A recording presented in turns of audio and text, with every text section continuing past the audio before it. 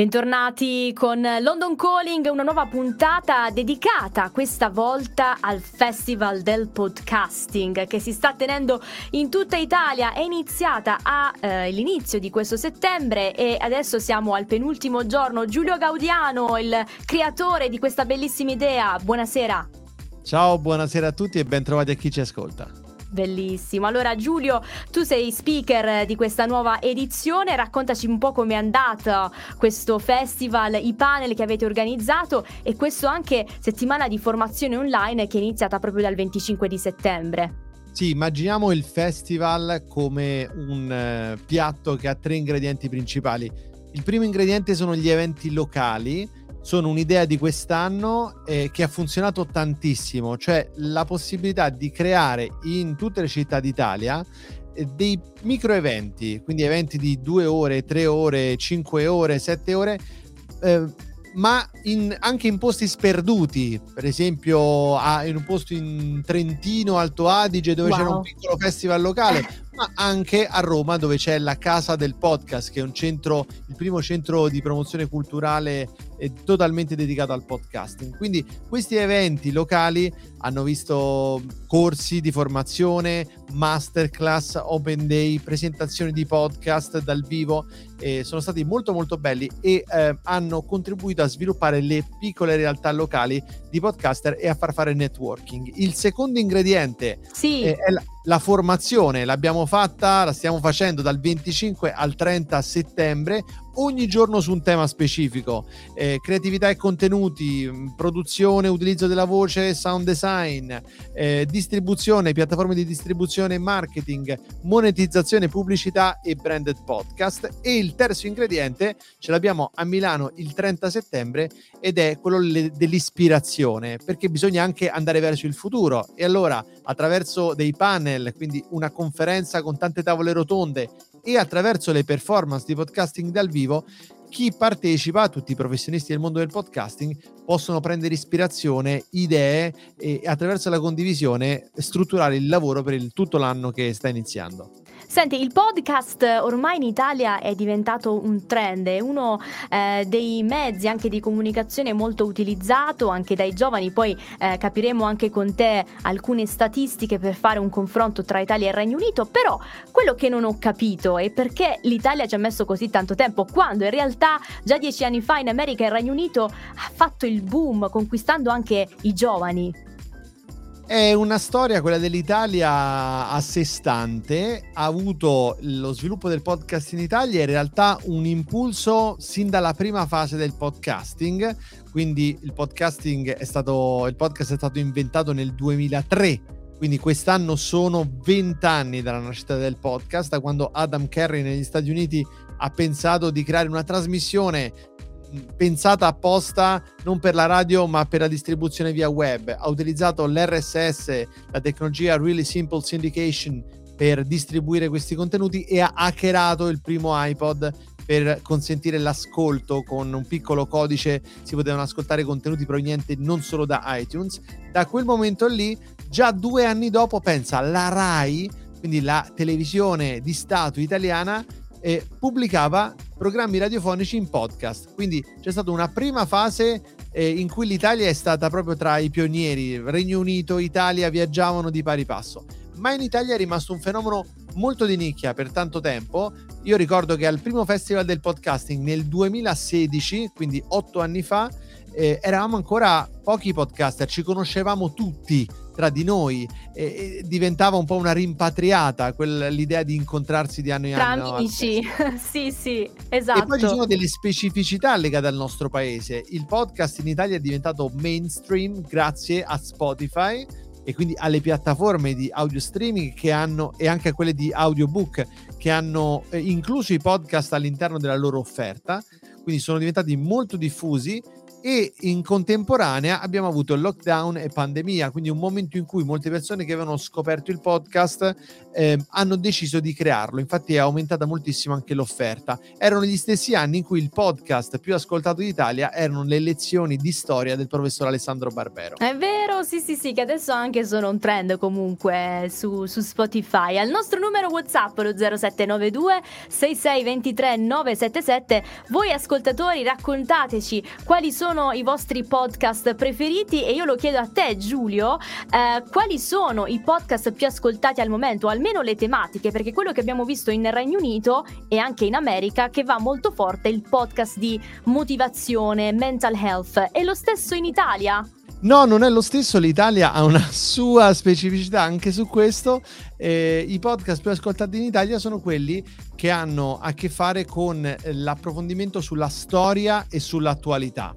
Quindi tutti i podcast a tema storico, abbiamo citato prima l'edizione di storia di Alessandro Barbero, ma anche per esempio Storia d'Italia, l'approfondimento creato da un appassionato esperto di marketing che è contemporaneamente anche appassionato di storia e ha creato un podcast dedicato solamente alle lezioni, alla nascita e allo sviluppo della storia italiana, e poi dicevo anche d'attualità, perché quelli che possiamo chiamare podcast true crime, podcast che approfondiscono temi anche sociali, hanno molta presa e quindi sono molto diffusi.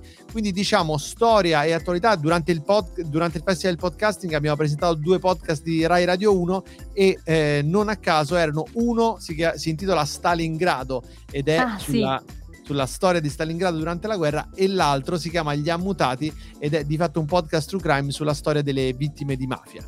Senti Giulio, tu sei stato il primo in Italia invece a realizzare un podcast chiamato Strategia Digitale. Ecco, quando tu avevi capito che il podcast sarebbe stato un mezzo vincente per veicolare queste nozioni, questi messaggi ad un pubblico più vasto che arriva addirittura anche agli italiani all'estero, ricordiamoci anche di loro.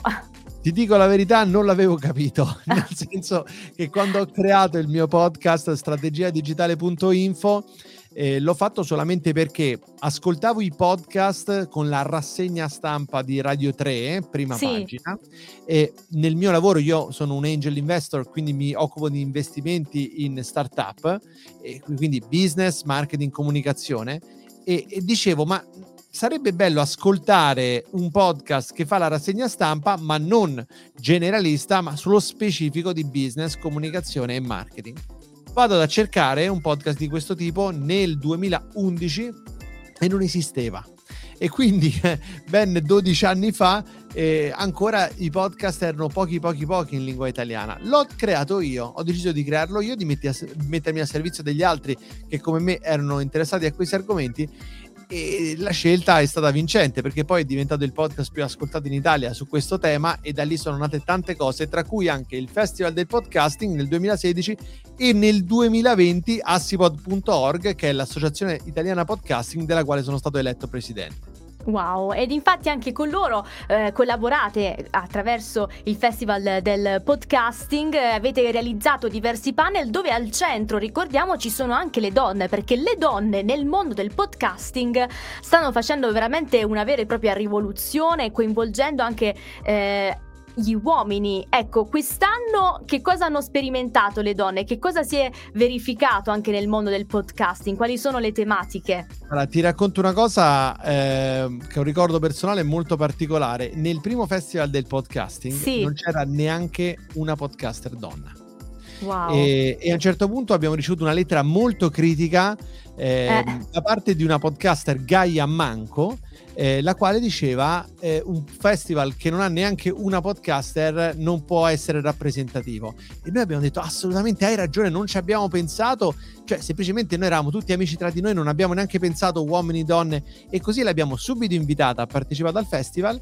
E da lì c'è stata sempre un'attenzione particolare attraverso tante podcaster, ma non solo podcaster, perché al festival partecipano podcaster ma anche professionisti del mondo del podcasting, sound designer, autori, speaker.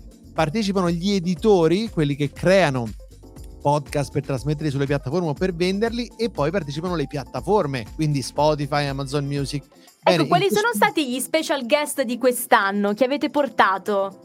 Ecco, parlandoti proprio delle donne, parlando di special guest, uno degli eventi locali che abbiamo organizzato si chiama Donne in Podcast, organizzata alla Casa Internazionale delle Donne a Roma, e durante questa giornata hanno eseguito performance di podcasting dal vivo e presentazioni di podcast. Tutte podcaster, tutte donne che hanno creato podcast, tra cui il podcast strafamoso in Italia della recentemente scomparsa Michela Murgia, che si intitola Morgana, un podcast molto rappresentativo anche dei valori legati al femminismo, e poi un podcast bellissimo creato da Rai con Maria Grazia Calandrone, che è una delle scrittrici nella cinquina del premio Strega, che ha creato dal suo romanzo un podcast che il suo romanzo si chiama Dove non mi hai portata, e il podcast si chiama Mia madre un caso di cronaca. Tutte le esecuzioni di podcasting dal vivo eseguite da donne podcaster sono sempre incredibilmente coinvolgenti. Incredibile. Ascolta Giulio, ci sono moltissime persone all'ascolto e giovani che non solo sono appassionati di podcast come ascoltatori, ma vorrebbero fare un loro podcast. Oggigiorno tutti possiamo fare un podcast. Quali sono i criteri per aprire un proprio podcast? Fondamentalmente, quando insegniamo a una persona a fare podcast, si tratti di un giovane, un teenager o di una persona over 65, perché anche questo abbiamo fatto durante il Festival del Podcasting. Abbiamo incontrato i gruppi di lettura di tutte le biblioteche romane per insegnare a persone che non conoscevano il podcast ad avvicinarsi a questo mondo. Noi insegniamo che bisogna avere le idee chiare per rispondere a 5 domande. Queste 5 domande sono: chi sei? Cioè, quando fai un podcast, la voce che ascolto chi è? È una persona della realtà, della finzione, c'è uno pseudonimo, un gruppo di persone, una persona singola? Ecco, è importante dirlo subito. Chi è la persona che sta parlando? Di che cosa parla? In maniera molto molto chiara sin da subito. Qual è il suo stile? In Italia, per esempio, c'è un podcast che si chiama Crime and Comedy, dove con uno stile leggero, comico, si trattano argomenti di cronaca. E poi, oltre a questi 3 elementi, ce ne sono 2 fondamentali, che è con chi stai parlando, quindi chi sono le persone alle quali ti rivolgi, e poi infine il perché. La motivazione che sta dietro la creazione di un podcast è spesso quella cosa che aggancia l'ascoltatore. Quindi, per iniziare a fare podcast, se hai la risposta a queste 5 domande, non serve il microfono grande e grosso come quello che stiamo utilizzando noi, basta anche uno smartphone semplicissimo, perché è il contenuto che conta. Giusto, ecco, il contenuto è quello, il valore aggiunto che voi potete portare nella società, perché il podcast può veramente cambiare la vita, e noi l'abbiamo visto veramente con alcuni podcasters che qui in Gran Bretagna stanno facendo la differenza, e sono ringraziati ogni giorno anche da moltissimi giovani che magari avevano perso un po' la bussola nella loro vita. Ascoltando un podcast sono riusciti a iniziare un nuovo capitolo della loro vita. Podcast, ma anche visione, quindi si collega con i social media. Com'è questa combo, Giulio? È molto difficile per chi viene dal podcasting, soprattutto solo quello audio, entrare nel mondo dei social media, che invece è un mondo molto visivo, un mondo molto veloce, che a volte soffre anche un po' di superficialità, no? Contenuti molto brevi che devono essere subito di impatto. Il mondo del podcasting vive di approfondimento, riflessione e immaginazione, perché il podcaster fornisce solo le parole, il resto lo fa l'ascoltatore attraverso la sua immaginazione, la sua capacità di trasformare le proprie esperienze di vita in qualcosa di nuovo, combinandolo nella propria mente.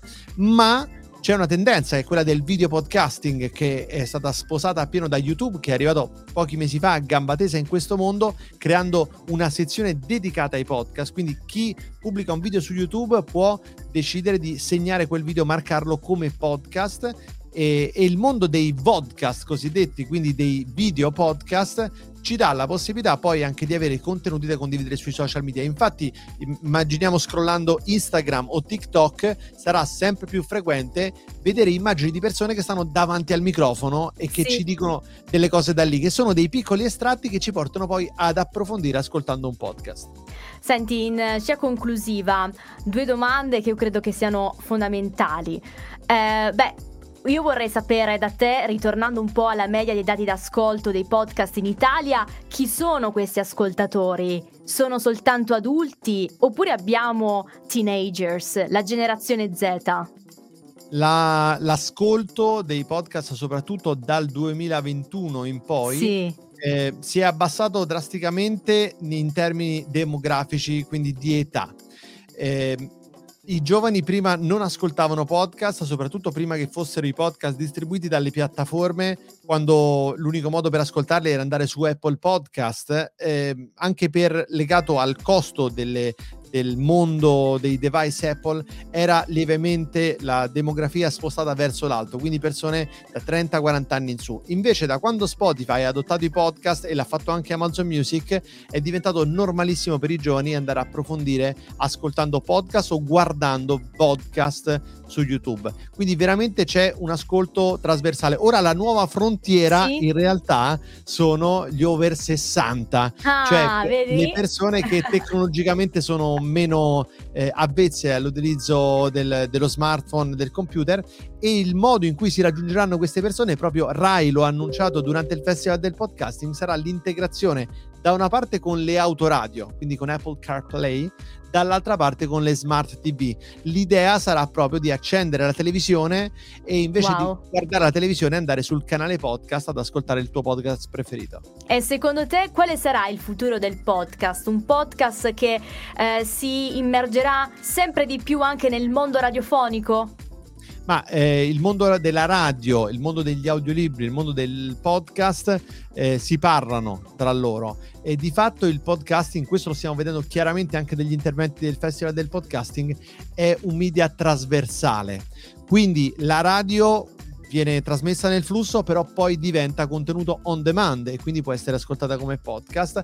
Ma io credo che il futuro del podcast sarà soprattutto nei contenuti originali, nella capacità di persone singole, senza avere una radio alle spalle, senza avere un editore alle spalle, di raccontare un tema molto particolare, una propria nicchia, a una community di appassionati, creando così veramente anche innovazione culturale, contenuti ad alto impatto culturale e sociale. E noi ringraziamo Giulio Gaudiano per essere stato qui con noi e averci portato nel mondo del Festival del Podcasting, che terminerà proprio domani, 30 settembre, ma sarà sempre online, quindi mi raccomando, collegatevi con il loro mondo straordinario dei podcast. Ciao Giulio! Grazie mille, io vi aspetto su festivaldelpodcasting.it e viva il podcasting!